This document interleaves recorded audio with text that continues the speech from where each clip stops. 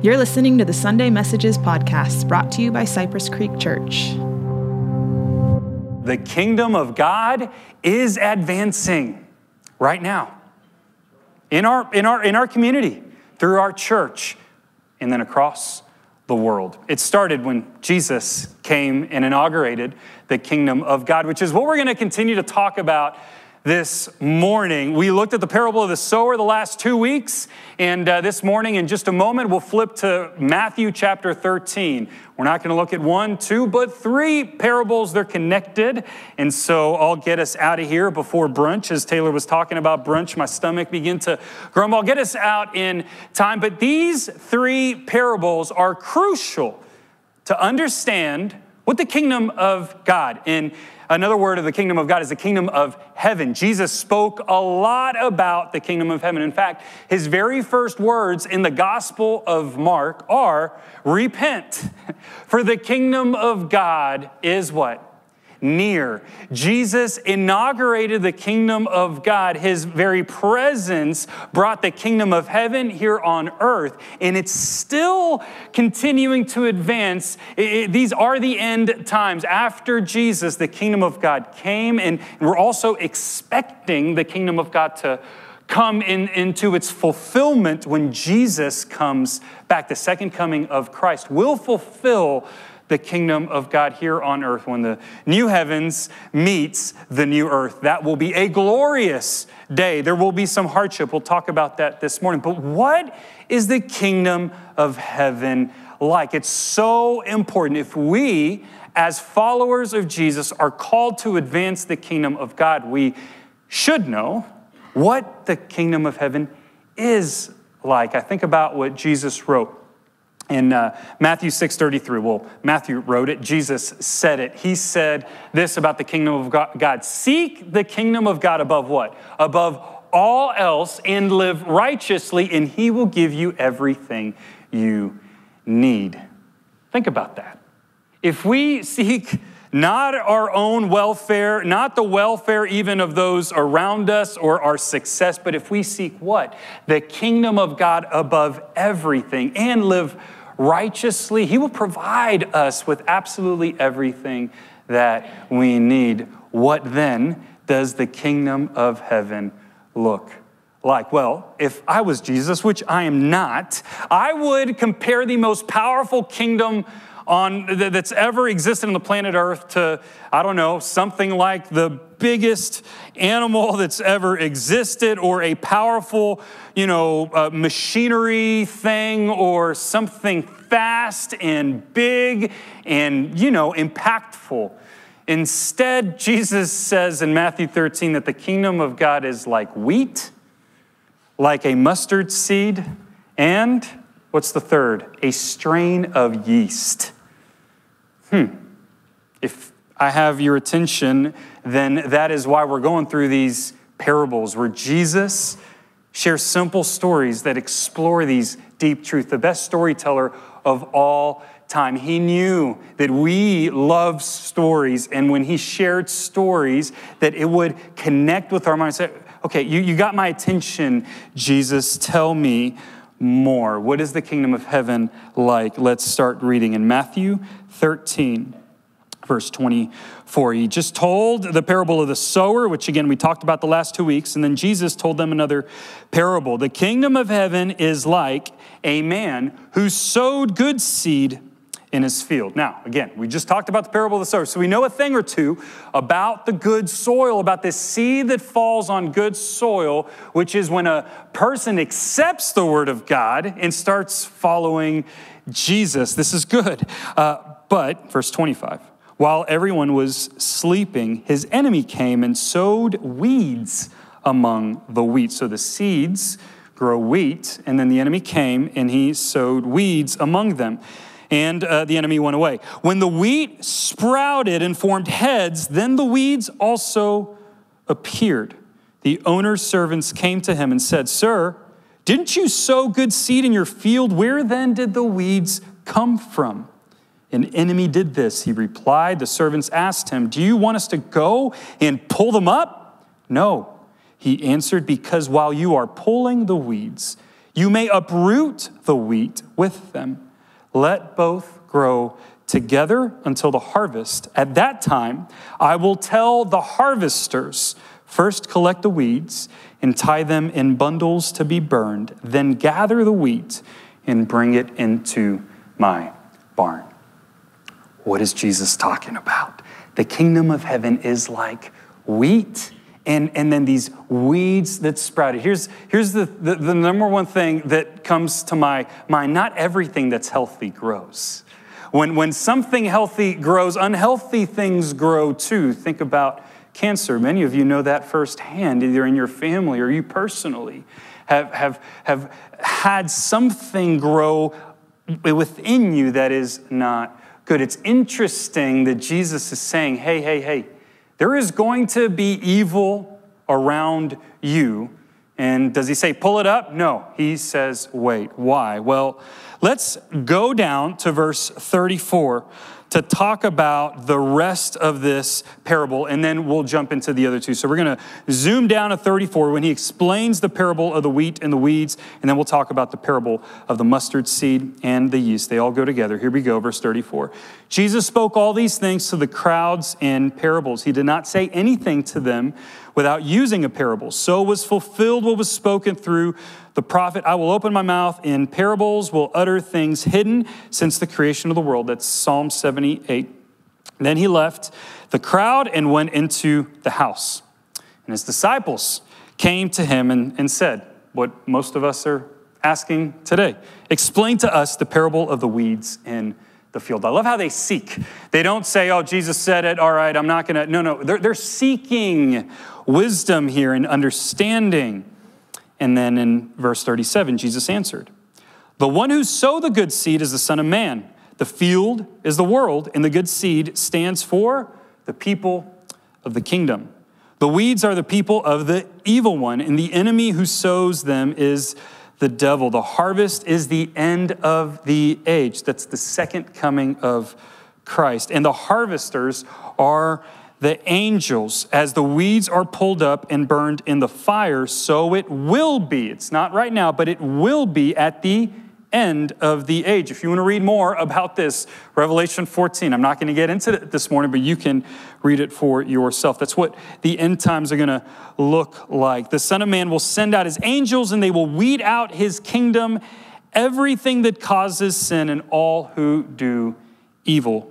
They will throw them into the blazing furnace where there will be weeping and gnashing of teeth. Then the righteous will shine like the sun in the kingdom of their Father. Whoever has ears, let them hear. Aren't you glad you came this morning? If you are visiting for the first time, you're like, I knew he was going to preach fire and brimstone. The reality is, this is true. And so I am preaching that hell is a real place, that weeping and gnashing of teeth, that this blazing furnace is going to come. And I'm also saying that Jesus came to inaugurate the kingdom of heaven because he came to save us from that place. He came to rescue us. And as followers of Jesus, what's our job? Our job is not to pull out the weeds. Our job is to remain as wheat, for that is what the kingdom of heaven is like. I believe it's a word for us today because there's evil all around us. There are bad things happening, and there have been bad things happening forever. And what Jesus is asking us to do is the kingdom of heaven stays steady. Can we say that together? Steady. It's consistent, a consistent pace.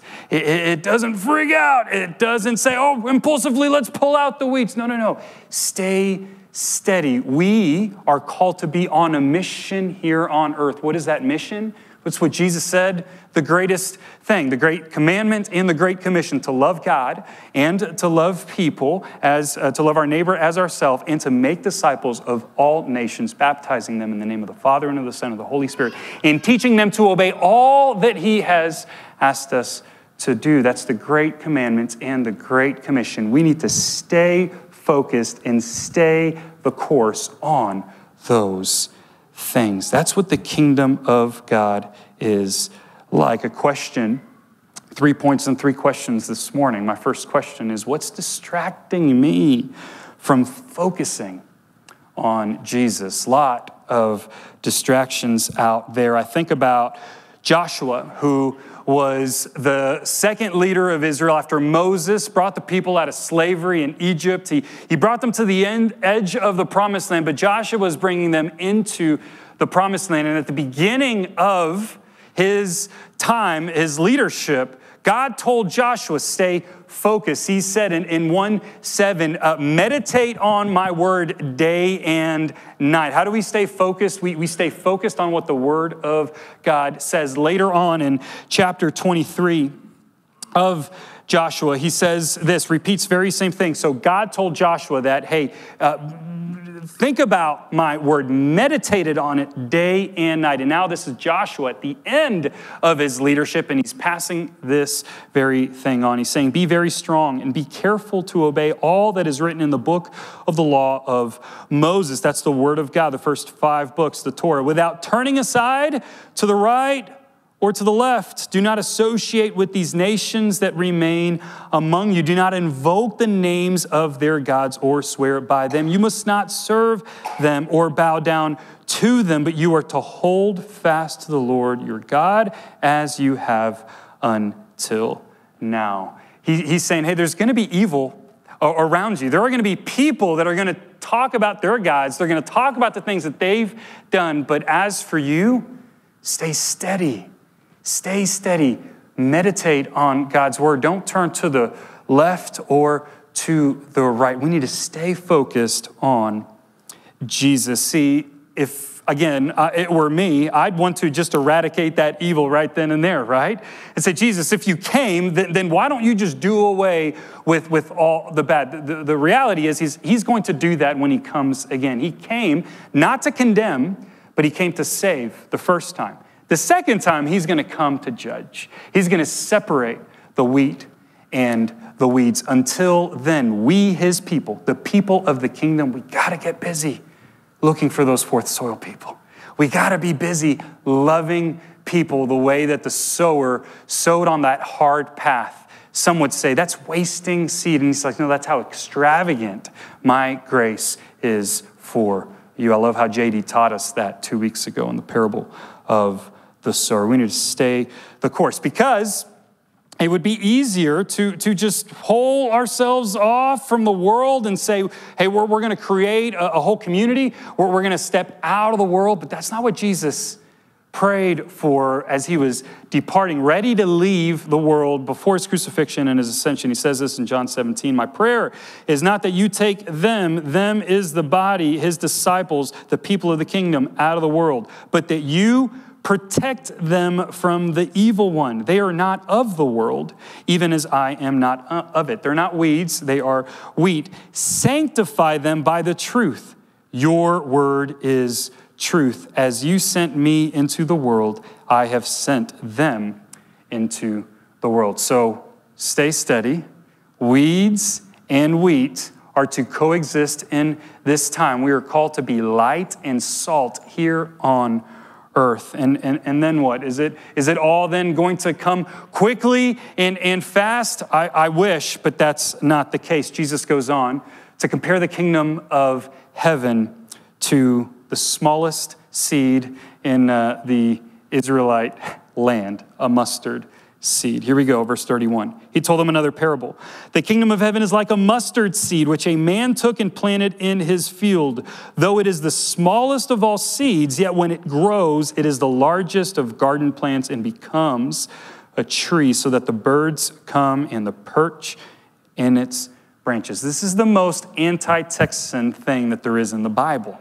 We believe that everything must be bigger here. I was talking to someone who was visiting at the family night on Thursday. They were visiting a friend who lives here. And my first question was, have you been to the Buc-ee's gas station in New Braunfels? It is amazing. I mean, it is. It's massive. And it's the only place where you'll find that one. Apparently, there's a bigger one in Luling is what I hear. Anyway, we love that stuff here. And what Jesus is saying is, hey, my kingdom starts small. This mustard seed is 1/10 of an inch But do you know what happens when it is planted? It grows to be 10 feet tall in due time. And it does two things. It provides food and it provides shelter. It protects those that come under it. The kingdom of God provides protection and provision to all those that come under it. It's not the only time that Jesus spoke about mustard seed. He says this about mustard seeds in chapter 17 of the Gospel of Matthew, because you have so little faith. He's speaking to his disciples. He's rebuking them because a demon-possessed man comes into their presence and they're not able to cast them out. And so he says, because you have so little faith, truly I tell you, if you have faith as small as a mustard seed, you can say to this mountain, move from here to there, and it will move. Nothing will be impossible for you. Here's where I'm going with this point. The kingdom of heaven starts small. Jesus started with 3 in his inner circle, 12 apostles plus the women that were around him. And then it turned into about 40 or so in the upper room after his ascension into heaven, multiplied to about 3,000 believers. And here you and I sit today talking about what happened over 2,000 years ago. Small beginnings are huge, both for the church as a whole, but also in our lives. What small step of obedience is God calling you to take here? What is my next step of obedience in faith? The mustard seed is a small example of how when we are faithful with little, more will be given to us. That's what Luke 16 says. Whoever can be trusted with very little can also be trusted with much. And whoever is dishonest with very little will be dishonest with much. The truth is that for us, we like to make big decisions. You know, we pray for God's wisdom when it comes to a big move or a big job transition. But when it comes to spending 5 minutes in God's word every morning, what do? We just overlook those small acts of obedience and of faith. My friends, the more we are faithful with the little things in our faith, the more we will see our faith grow in the kingdom of God through us. We'll provide those two things. First for ourselves, our families, and those around us, our church, protection and provision. Let's read what that. Let's go back to that verse about the mustard seed, if we can, the one before this. One more. Smallest of seeds, yet when it grows, it is the largest of garden plants and becomes a tree so that the birds come and perch in its branches. That's what happens when we grow. It takes small beginnings to grow that big. And is it fast? It's not fast. Man, this one's the hardest one for me because I like things now. I'm a millennial.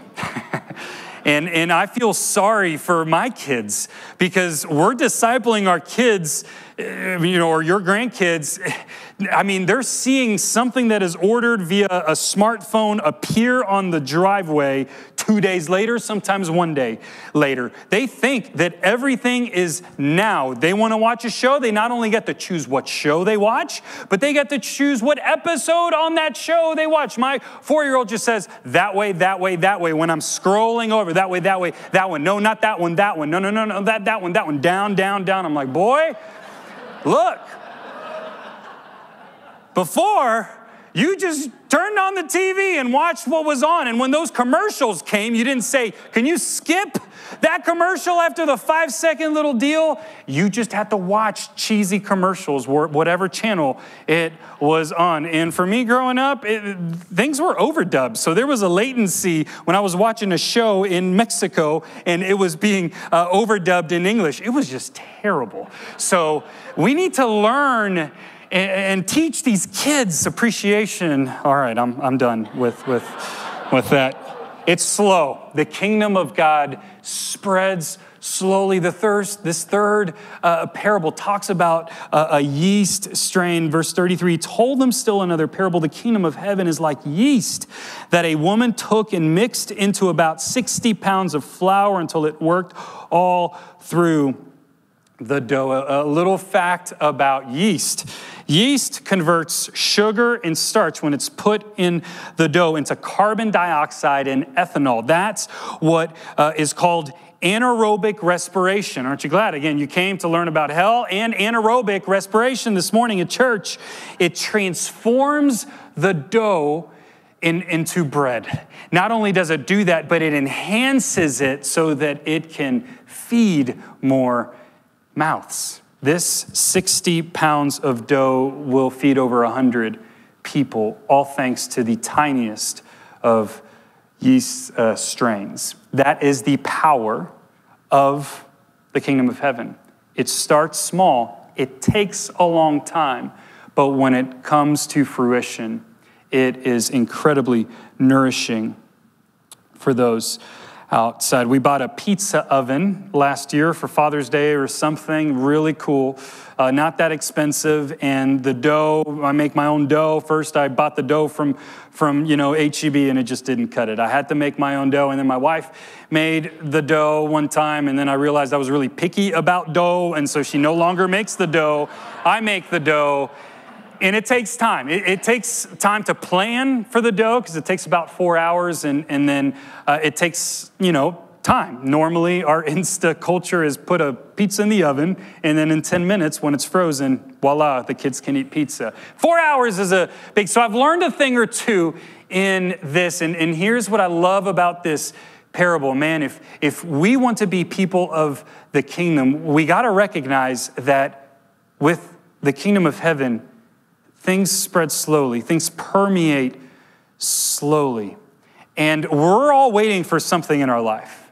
Some of us are waiting for that next thing. What is that next move, that next job? Maybe it's a next step in a relationship or something. The question is am I inviting God into my waiting? Am I inviting Jesus? Am I waiting with him? Because if I'm just waiting, that's real hard and frustrating because oftentimes my efforts don't yield the results that I'm looking for. But when I wait with the Lord, it changes my perspective. It may not produce the results that I want, but it transforms me and gives me the result that he wants through the waiting. In verse 31 of Isaiah, this is what the world does, the people of evil, the weeds. What sorrow awaits those who look to Egypt for help, trusting their horses, chariots, and charioteers, and depending on the strength of human armies instead of what? Looking to the Lord, the Holy One of Israel. There's no better example than waiting on God and not than Saul and David in the Old Testament. Saul was the first king of Israel, and Saul started doing really good in his kingdom, and then he made a big mistake. He didn't wait for Samuel to do a sacrifice. That's in 1 Samuel 13, and he paid the price. After that, Samuel told Saul, hey, that's it, man, you lose. And then he kept getting worse after that. But then comes King David. And after King David becomes king, the Philistines are coming after him. And it's not up there, but in 2 Samuel 5, he asks God what his next step will be. Because sometimes we think that waiting is passive. No, waiting on the Lord is active. He may tell you, no, don't do that. No, don't go there. But in this case, he tells David waits on God, and then he says, go up, fight, for I will certainly give the Philistines into your hand. The question is are we inviting God into our waiting, whatever that may be for us? If so, that is the way of the kingdom of heaven. Here's what happens when we Wait, Psalm 27:14, wait for the Lord, be strong and let your heart take courage. Wait for the Lord. And then Isaiah 40 says, even youths shall faint and be weary, and young men shall fall exhausted, but they who wait for the Lord shall renew their strength. They shall mount up with wings like eagles. They shall run and not be weary. They shall walk and not faint. What does the kingdom of heaven look like? It is steady. It starts small and it spreads slowly. Maybe one of these questions is for you this morning, maybe two, maybe all three. But I hope that we would contrast the way of the kingdom of God with the way of our world, the way of our nature. Because again, our time is short here on earth. Jesus will come back. He will deal with evil. Our job as the wheat is to love God, love people, make disciples, and advance the kingdom of God here on earth. Let's pray. Thank you, Jesus, for showing us through these simple stories these profound spiritual truths that we need, God, because we can get so distracted with so many different things. But I'm just grateful that you did not hold back, that you gave us your whole heart here in your word. I pray, God, that it would convict us this morning, that it would also comfort us, and that it would empower us to be your disciples, your followers. Thank you for every family, every person that is represented here. I pray your blessing over them, God, and also ask that any need that they may have, maybe healing physically, emotionally, maybe a restoring of a relationship. Father, I pray for your hand to be over every circumstance. Thank you for the opportunity to come to your house, worship your name without any sort of worry. We don't take that for granted. And Lord, as we close our time, I ask that we would do business with you. In Jesus' name, amen. Thanks for listening to the Sunday Messages podcast. You can dive deeper into the messages weekly by subscribing to the Conversations podcast, where we dig into the previous Sunday's message, unpacking how we can apply it further in our daily lives. See you again next week.